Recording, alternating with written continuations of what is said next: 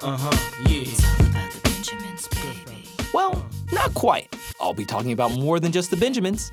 Welcome to FinTech Beat, where finance, technology, and policy come together. I'm your host, Chris Brummer, and the future of finance is now.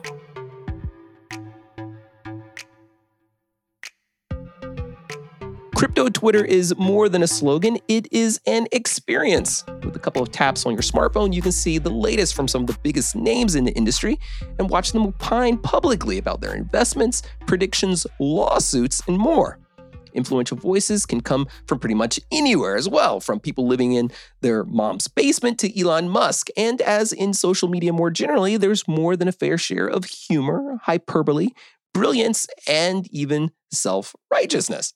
Indeed, crypto Twitter is not like anywhere else in the Twitterverse. There's just no comparable energy or profile in crowdfunding, microfinance, or cybersecurity. In fact, it's a space where even the former Twitter CEO Jack Dorsey himself has chosen to weigh in regularly.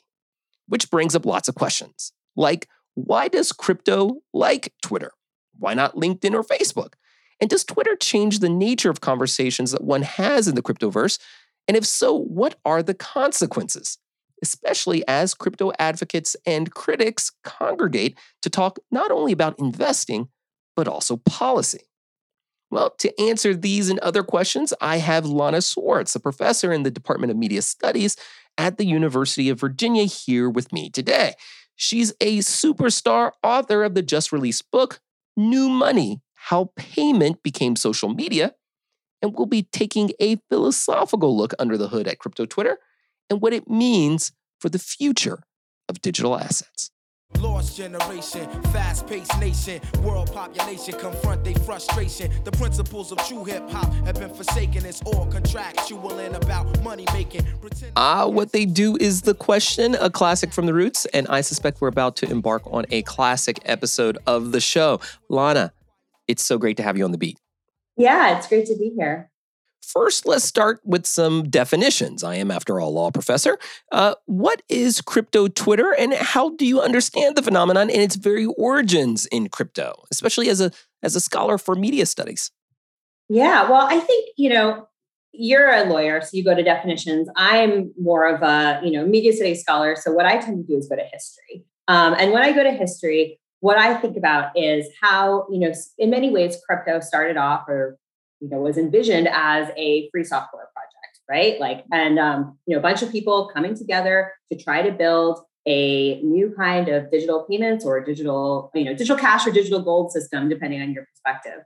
In science and technology studies, we have a way of talking about free software projects through the lens of what we call a recursive public. And what that means is that it's a group of people who come together who both build systems collaboratively without any real hierarchy, but also talk about it. And so it's a recursive public because it's a place where, you build something, you talk about it. You build something, you talk about it. And there's this active recursion where the talking impacts the building and vice versa.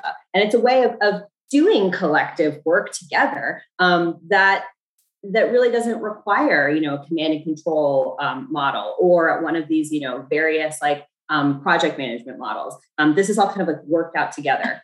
And for the most part, free software projects, and much like, Bitcoin and other cryptocurrencies, were often confined to message boards and listservs. And these were the places, the technological and communication environment where those recursive publics happened. And so, we can kind of think about free software as primarily a technical thing, but we also need to think of them as a communication thing. You need email, you need a message board, you need a communication technology in order to make the programming happen, and really vice versa.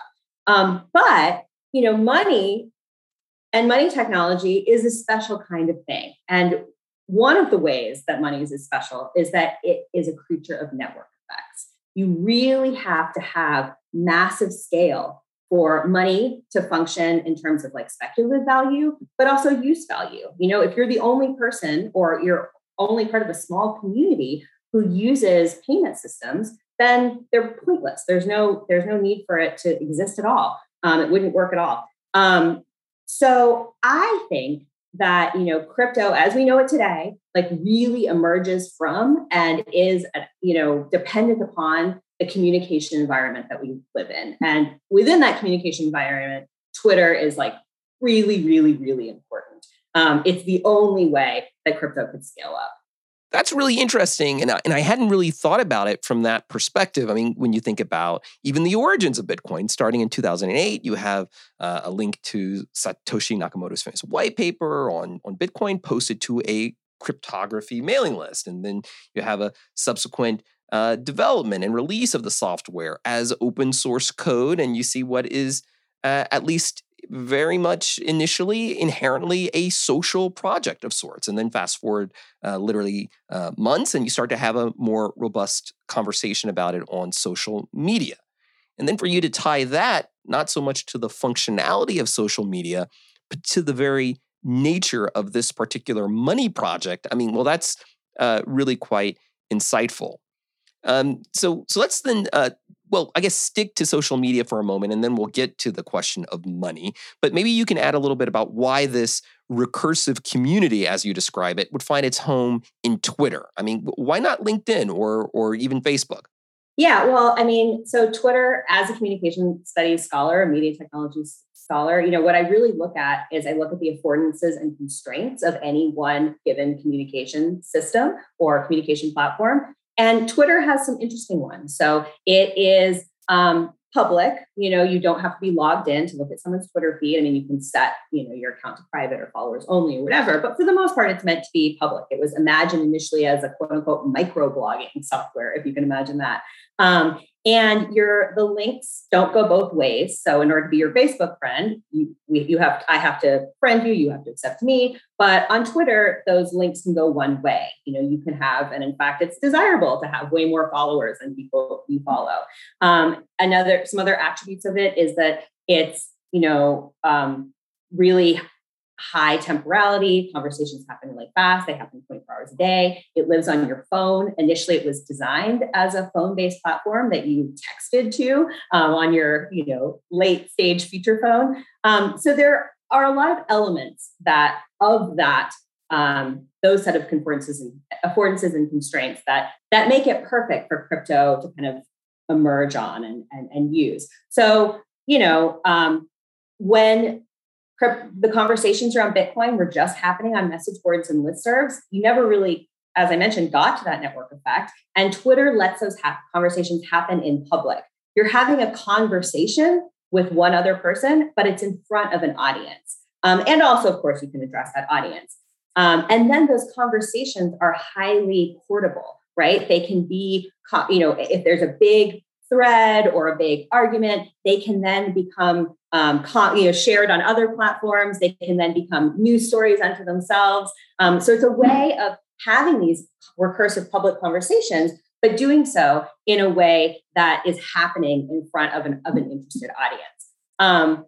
And it also is like kind of a clout machine. So, how many likes you have, how many followers you have, how many retweets you get, which allows you to sort out the kind of clout and sort out who and who are not the quote unquote important voices. And then, of course, that interactivity, those likes and retweets and all that, move the needle on how the algorithm promotes those kinds of conversations and like what you actually see and what you don't see.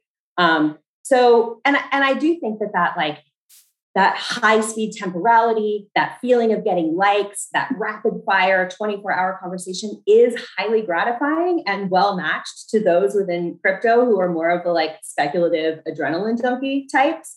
There are a lot of aspects of Twitter itself that make it the perfect place for kind of Twitter or crypto to emerge from, and also for it to be dependent on. As someone who used to be also a humanities scholar, I kind of look at Twitter and I think to myself, it reminds me of sort of 19th century aphorisms, right? So like at one point in time in the 19th century, there were these really short sort of little sayings, and they were like all the rage, back in the 19th century. And it's like, they were popular for all kinds of reasons. It didn't take too much effort necessarily to write them. There can be a lot of wisdom or foolishness packed into them.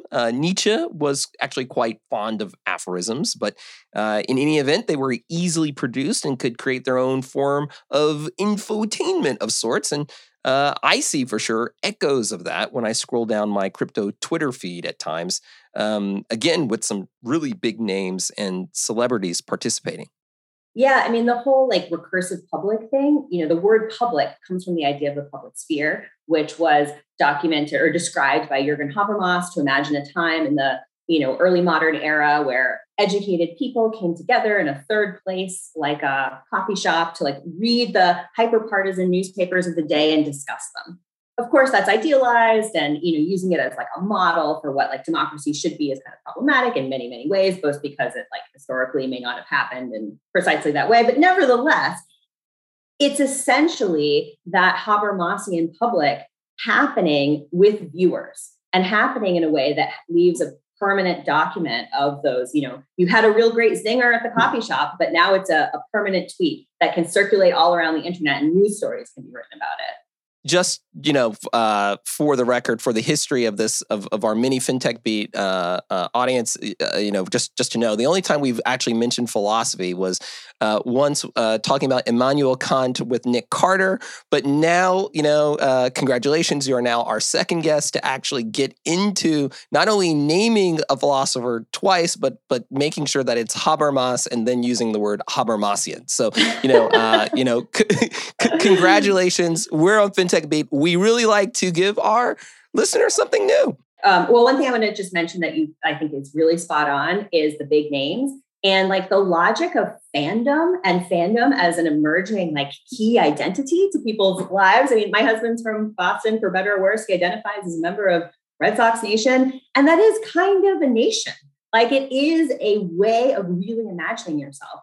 And we look at people like Nicki Minaj, for better or worse, or, lots and lots of with her, Barb's, lots of members of, fandoms see themselves as that is like who they are. And we can't really get away from the fact that kind of stan culture is a key driver in crypto, whether it is for someone like Vitalik or someone like Elon Musk, as you mentioned. And we kind of need to take seriously that as like an identity formation. And all of that happens on Twitter and through Twitter. And if you look at the mentions of anyone, like one of those guys, Jack Dorsey, Elon Musk, Vitalik, you'll see some very strange comments that like really speak to the power of fandom in 2021. So then what are the trade-offs to celebrity culture? I mean, many people have obviously criticized Twitter because of the constraints in terms of the links of the posts that are permitted. But is there anything else you find notable given the social nature of the platform? So, I mean, I think another important aspect of crypto Twitter is that it's highly, highly polysemic, which means, and like that's a fancy media studies way of saying that there's any one thing can mean a lot of different things depending on who's reading it. And so what that means for this is that there's a lot of, I don't know if I can say this on your podcast, but a lot of shit posting. And that kind of like memified, irreverent, are they joking? Are they not joking? Aesthetics that would never really have been taken seriously in like the traditional financial firms of, the 20th century is the aesthetic that like powers Twitter. And that meaniness has, in fact, I would say, infected mainstream finance. It has infected mainstream politics. And that kind of like sitting in the ambiguity of whether you're supposed to take something seriously and, lay down your life at the altar of Nicki Minaj or Elon Musk or whatever your, fandom of choice is, whether you really believe that, your main identity is being a GME ape or a, Ethereum person, that might be, one of the main ways we know how to like do collective life right now, that like strange ambiguity of seriousness and not seriousness, which I think also speaks to the fact that, you mentioned that, we have this like policy FinTech Twitter, we have speculation FinTech Twitter, we have, developer FinTech Twitter, but we also have like chill pump and dump bot crypto Twitter. And that is absolutely an important part of it. It's really a space where you can pump up the latest meme coin and get attention for it. Like these meme coins wouldn't exist. There wouldn't be a market for them if there wasn't a way to get the information out there. So you're obviously bringing up this other aspect that because of the digital nature of the platform, it can be manipulated. And I'm guessing this isn't just a price issue, it really is a larger informational challenge as well. It's also really important to remember, and as a media studies scholar, I always have to emphasize this, that we can never take Twitter as a proxy for public opinion. It's like if media studies scholars who study Twitter could like put a bullhorn alert out for one thing, it would be this. We always have to remember that literal Russian troll accounts have wound up in mainstream news sources as these kind of vox popula, man on the street interview indicators of what Americans like really think. And bots really have the ability to move the conversation, to make hashtags trend, and can truly have what we, communication scholars call a cultivation effect, where you get the sense of what reality is and what the range of possibilities are available, and like what makes sense in your world. So if that's what's happening in politics, you can only imagine what's happening in crypto in terms of like moving the needle on the value of any one given, crypto token. I also think it's crucial to remember that, Twitter is only one piece of the puzzle of this communicative world. So depending on your position of it all, group chats, discords, and even like these old school email lists and, forums are where the real action is happening. Whether you're having those like real conversations about developing a system, or if you're like trying to get closer to the, epicenter of a pump and dump, so you can get in and out on a meme coin without, being the bag holder. So it is really about Twitter, but it's also about the whole ecosystem. And I would argue that if it weren't for this kind of complex and variegated communication ecosystem, I don't think we would have crypto as such as we know it today. Well, in your book, and this is, I think, a really useful sort of transition, right? I mean, because ultimately, whether or not you're talking about social media or money, you're talking about different kinds of communities, right?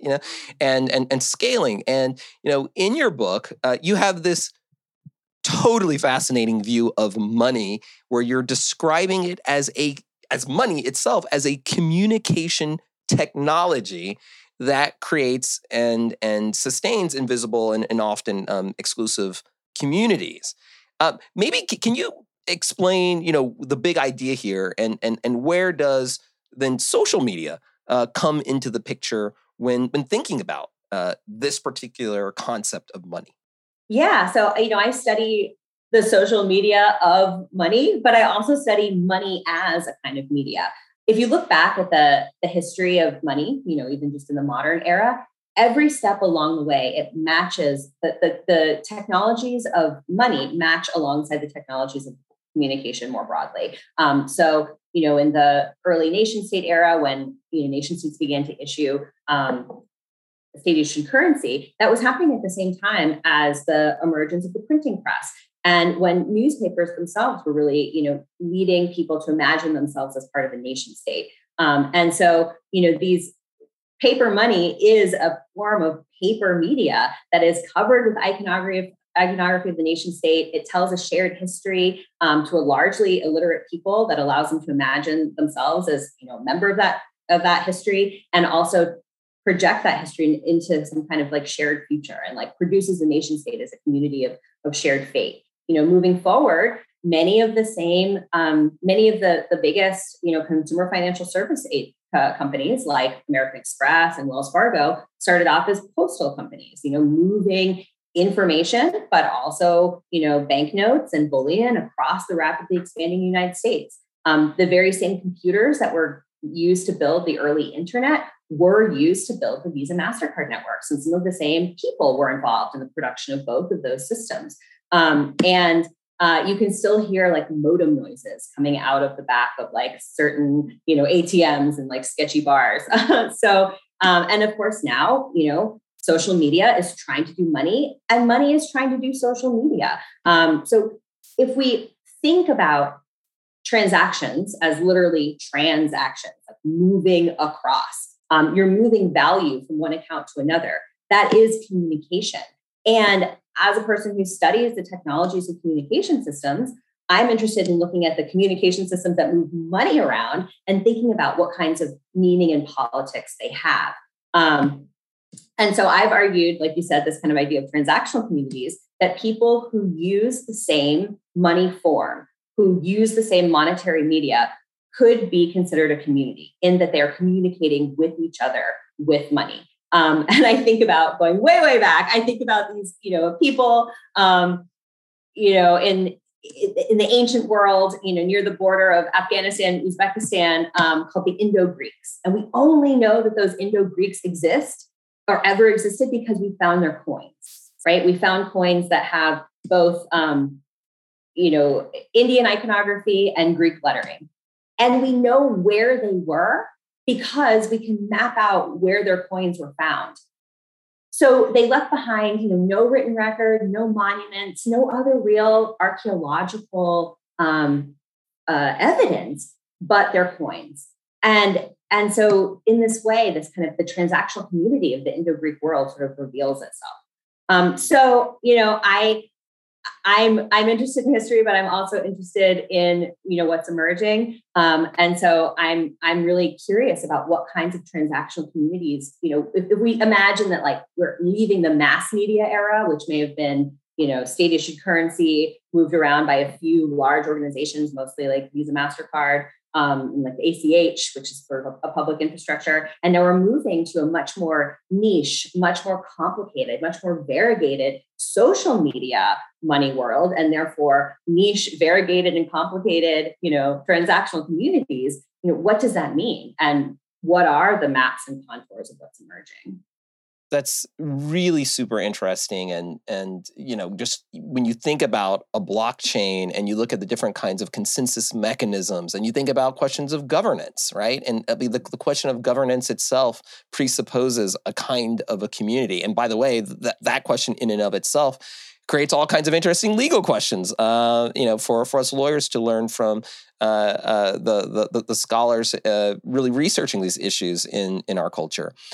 One of the really interesting questions then is, if you're using money, is the next question that, policy and other regulators ask, and it's interesting to have a cultural perspective as well, as to what does interoperability mean in between these sort of money systems and money communities?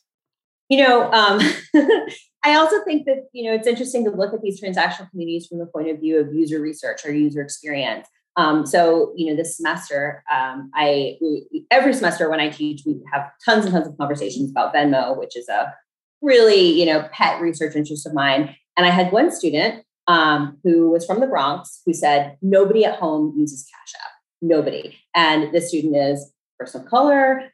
He's, Black and Puerto Rican. And he said, where I come from, people don't use Venmo, period. And when I came to UVA, I suddenly had to get Venmo.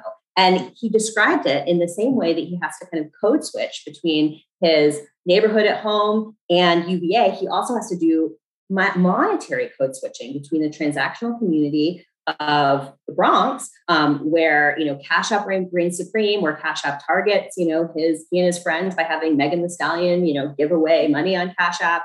To UVA, where everyone's doing Venmo or Splitwise, and it's a much more, frankly, white communication world. And I think, scholars in my field, such as Dana Boyd, have done a lot of research around the kind of racial segregation of social media. Dana Boyd writes about like the early history of white flight on MySpace. So when Facebook came out, and Facebook was, mostly debuted through elite universities, and was, clean and didn't have videos playing, and you couldn't have GIFs all over your profile. Many, young white people began to depart MySpace for Facebook. And she did tons of interviews wherein those elite, white people talked about MySpace as being quote unquote ghetto. And there's a lot to unpack there. What does it mean for a social networking site to be quote unquote ghetto? So a big kind of important piece for me as we move forward into the world of, variegated niche social media transactional communities is the question not just of inequality, but of segregation, frankly. what happens if we live in a world where some people are all on Cash App and some people are all on Venmo? So I think a key question going forward for the designers of fintech systems is to think about how to create interoperable payments worlds that don't reproduce other kinds of inequality and other kinds of, frankly, segregation. Lana, really unique perspectives. Thanks so much for joining the show. Thank you. I had a great time. Communities, imagined or otherwise, give people a sense of meaning. And where communities are chosen and not inherited or imposed, they can tell you something about the person, whom they either want or need to associate with, and what kinds of ideas they might be exposed to, or particular insight or even sensitivities they may have that others outside the community may not. Now, social media complicates this, and the way that it does so can have some very interesting regulatory consequences. Like, does the size of a community tell you about how decentralized it may be? And is there something about that community that gives clues as to its governance or lack thereof? My hunch is that these questions, which pop up in policy circles by habit and intuitively, will find a more explicit expression as not only crypto comes under the regulatory microscope, but also as money itself becomes an increasingly personal and expressive context in which communities rise and fall.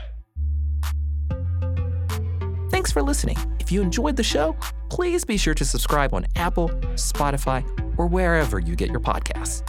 And we'd love to get your feedback. If you'd like to get in touch, just hit me up at Chris Brummer DR. That's at ChrisBrummer DR. We'd love to hear from you.